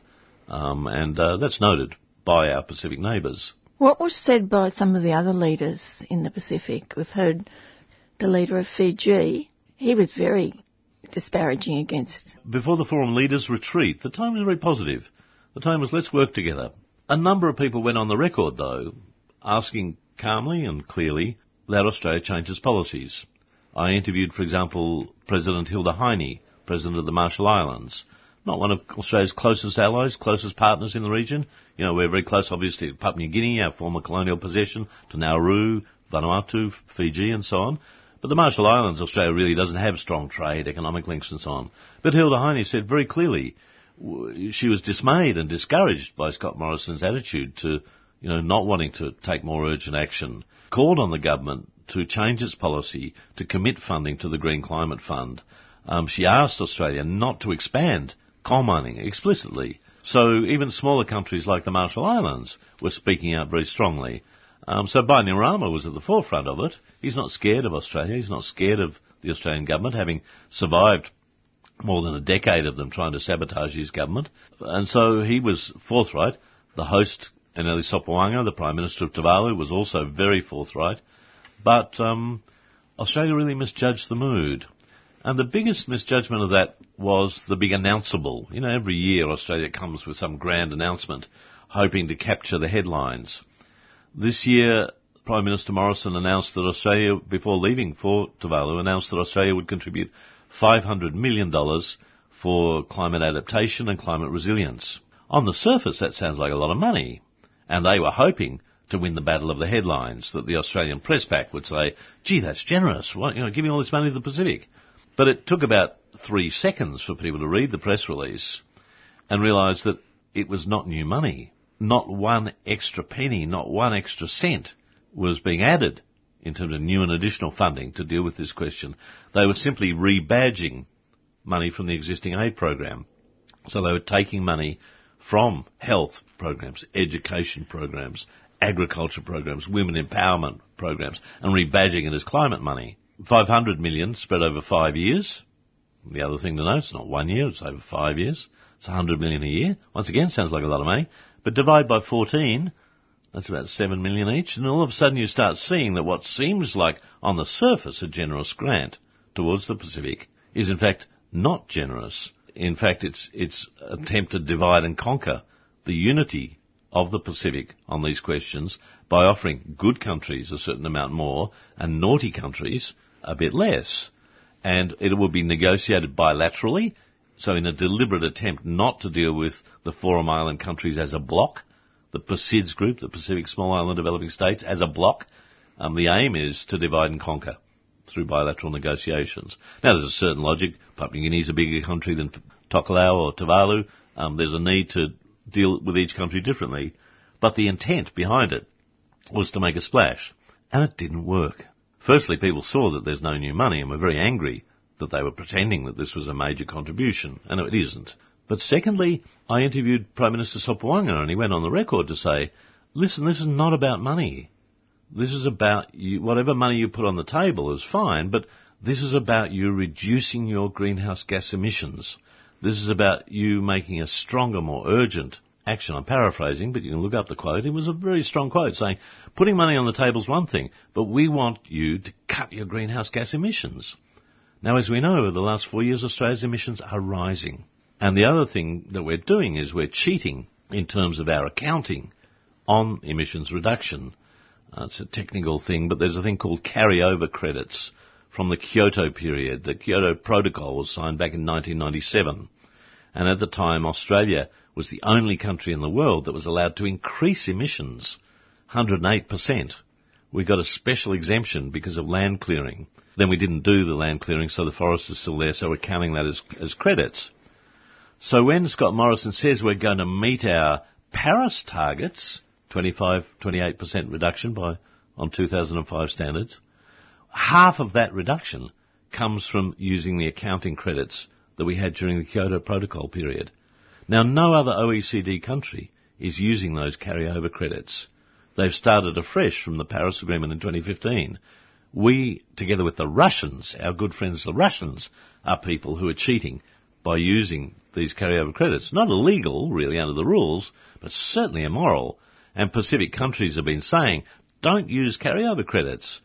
We want real reductions, not just paper reductions, not just accounting tricks. We want a fundamental reduction in emissions and a faster reduction than you're currently projecting. And once again, Scott Morrison rejected that Pacific demand not to use carryover credits. So the government's really on the nose, and people saw very quickly that the splash they hoped to make with the $500 million pledge was in fact a dull thud. Didn't work, and people were very angry that this was all that Australia was bringing to the table. They weren't going to budge on carryover credits.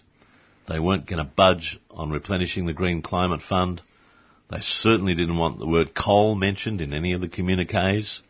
They weren't going to announce in September at the Climate Action Summit any stronger targets. They weren't even going to, make a time frame of when they would announce stronger targets. On a whole list of topics that the Pacific are really concerned about, Australia refused to budge. But they knew that was going to happen.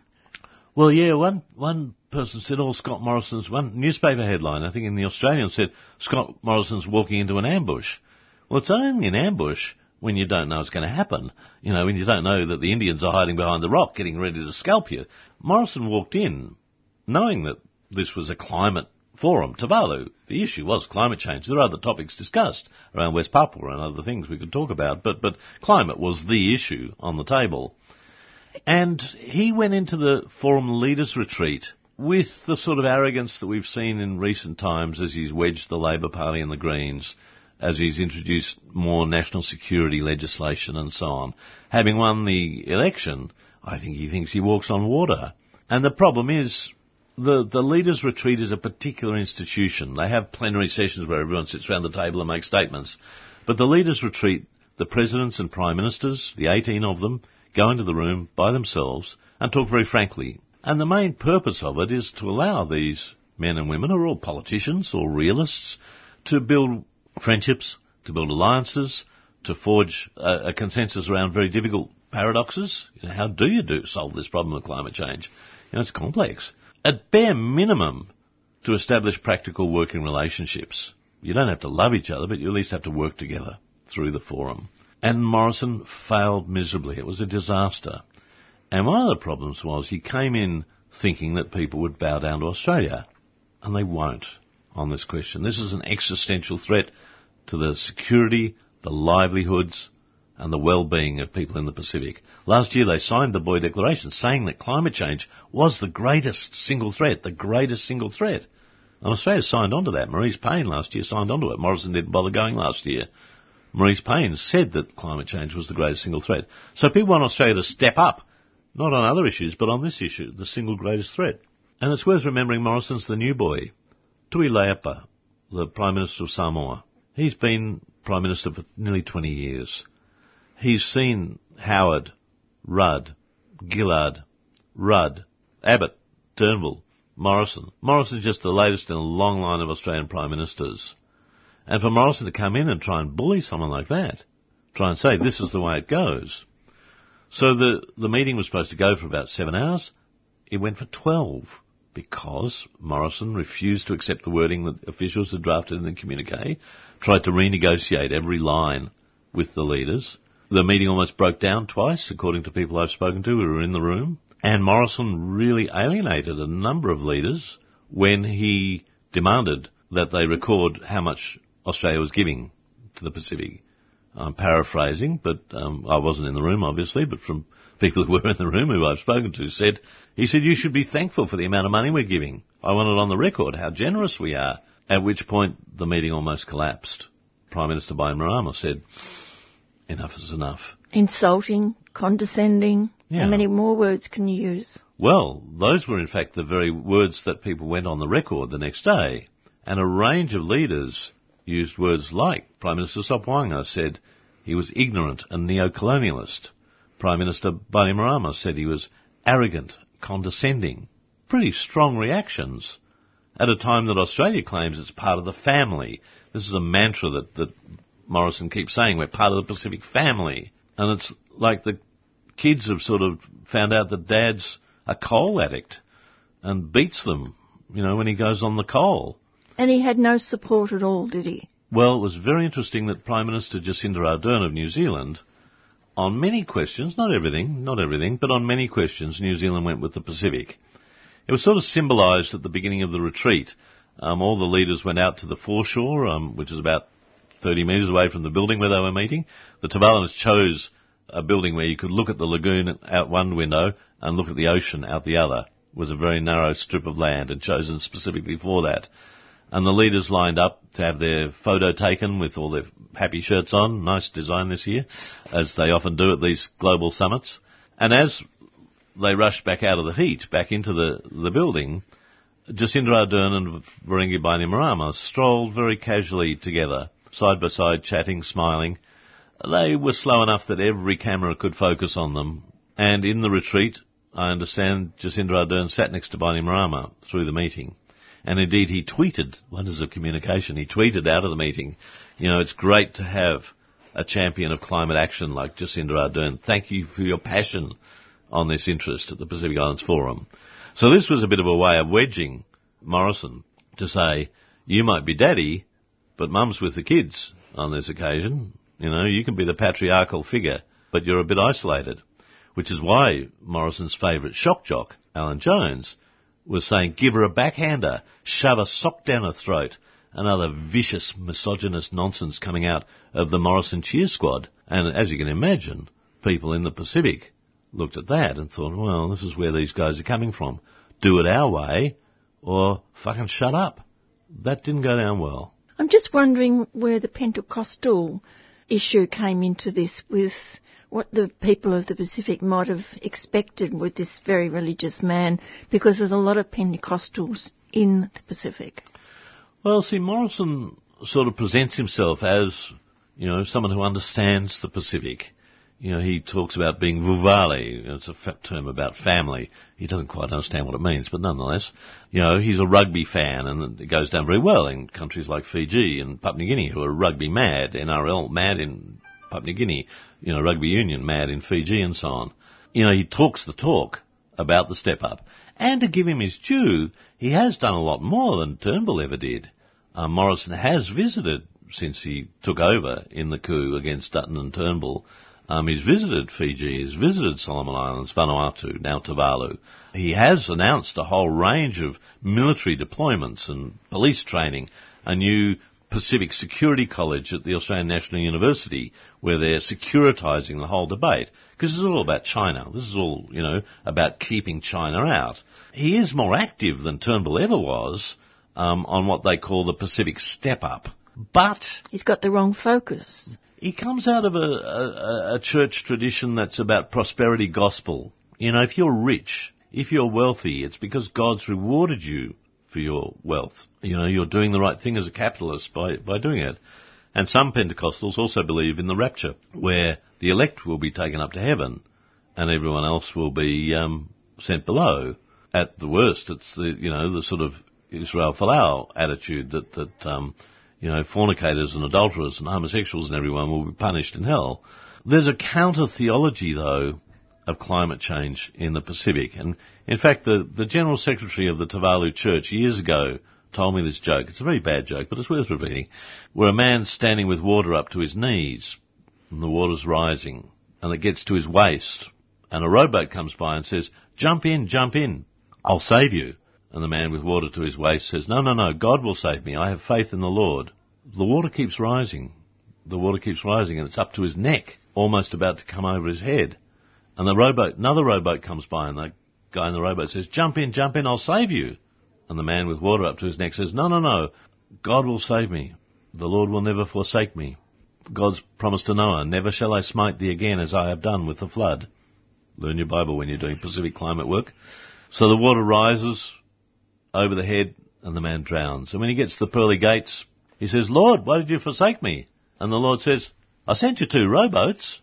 So this is the theological argument that action, you have to act. God's stewardship of God's creation. There's a whole theology about not sitting on your ass in the Pacific, but acting to change the situation, to reduce greenhouse gas emissions, to adapt to the adverse effect of climate change.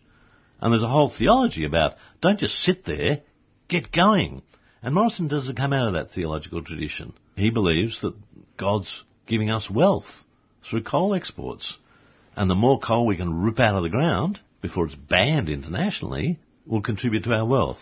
And that split between the values that his government exemplifies. This is a man, remember, who brought a lump of coal into Parliament to taunt his enemies. This is a man whose chief of staff used to be a lobbyist for the Mineral Council of Australia. This is a government that includes people like Matt Canavan and Barnaby Joyce and Angus Taylor, who believe that not only should we be using coal, but we should be expanding coal, building new coal-fired power stations, exporting more coal. This is a government that backs Gina Rinehart, working with an Indian corporation to build a coal mine in the Galilee Basin that's 3 times as big as Adani. This is a government that relied on the votes of Clive Palmer, who also has tenements in the Galilee Basin. People on the left sometimes say, Palmer's such an idiot, he spent $60 million and wasted it. No, he didn't. He's persuaded people in Queensland that opening up the Galilee Basin is good for them in terms of jobs. It's not, but, there's a whole push around this stuff. And people in the Pacific can see this happening. People in Europe can see this happening. And that's why when Morrison, is going to be in New York meeting Trump, he probably won't go to the Climate Action Summit. He's probably gutless enough not to go to the Climate Action Summit that the UN Secretary-General is hosting, where people will be putting more on the table, will be responding to the demands of vulnerable countries, least developed countries, small island developing states, to take some action around this. And China, meanwhile, sitting back watching all of this? Last year, China had a really bad forum. President Wang of Nauru, who, by the way, has just lost his seat in Nauru's elections last week. Interesting response. He's a real champion of Taiwan. And last year, a Chinese diplomat made a huge scene storming out of the forum dialogue session, arguing with Wang, and really did a damage to Chinese diplomacy. This year, that envoy is no longer there. I think he's been sent off to Xinjiang or somewhere, battling people in Hong Kong. I don't know what they do to punish people, but he got sacked. And the new Chinese envoy, very smart guy, former Chinese ambassador to Samoa. So even though Tuvalu is also aligned with Taiwan, one of 6 Pacific countries aligned with Taiwan, rather than the People's Republic, the Chinese were very calm, were very measured, won hearts and minds by saying, we'll work with you on climate change, doing it. And that's where Morrison's stuck. The whole purpose of the step up is driven by a policy of strategic denial. Australia, in alliance with the United States, doesn't want a hostile power, read China, to increase its economic and political clout in the Pacific Islands, and the worst case scenario for all the security crats in Canberra is that China establishes a military base or military facilities in the region. So a lot of what's driving Australia's engagement with the region is China not responding to the concerns, development concerns, climate concerns, human security concerns from our neighbouring countries. Well, it didn't do much good last week. It was a disaster in terms of Morrison's relations, not with all Pacific leaders, but with many Pacific leaders. They're pretty pragmatic. They're politicians. Some people have been calling for Australia to be kicked out of the forum. I think there's a bit of theatre about that. I think it's a very clear way of showing their displeasure. Bainimarama certainly was arguing that some years ago. Australia will fight tooth and nail not to lose its foothold in the forum. But I think what we're going to see is the strengthening of Pacific Islander organisations, meeting places, where bodies like PACIDS, the Pacific Small Island Developing States, which Australia and New Zealand are not part of, the Pacific Island Development Forum, which once again Prime Minister Bainimarama is chairing. It's a separate body to the Pacific Islands Forum. These are Pacific-only, Islander-only organisations, and I think over the next few years we're going to see a strengthening of those bodies where islanders can set their own agenda around oceans, around deep-sea mining, self-determination, decolonisation, nuclear disarmament, human development, agriculture, fisheries, things that really concern people day by day without Australia in the room, censoring the communique. Most of my Pacific journalist colleagues laugh when, the Australian media reports that Australia's trying to censor the communique. Australia always tries to censor the communique. What's new is that they're trying to build alliances with the Pacific against China, and it's not going too well. And Morrison personally has done himself a damage. And thanks to Nick McClellan for that précis of the Pacific Islands Forum. Hopefully next week we'll have Nick back to talk more about what happened at the meeting other than the climate change. That's all from me. I'll be back next Tuesday at 4 o'clock. Bye for now.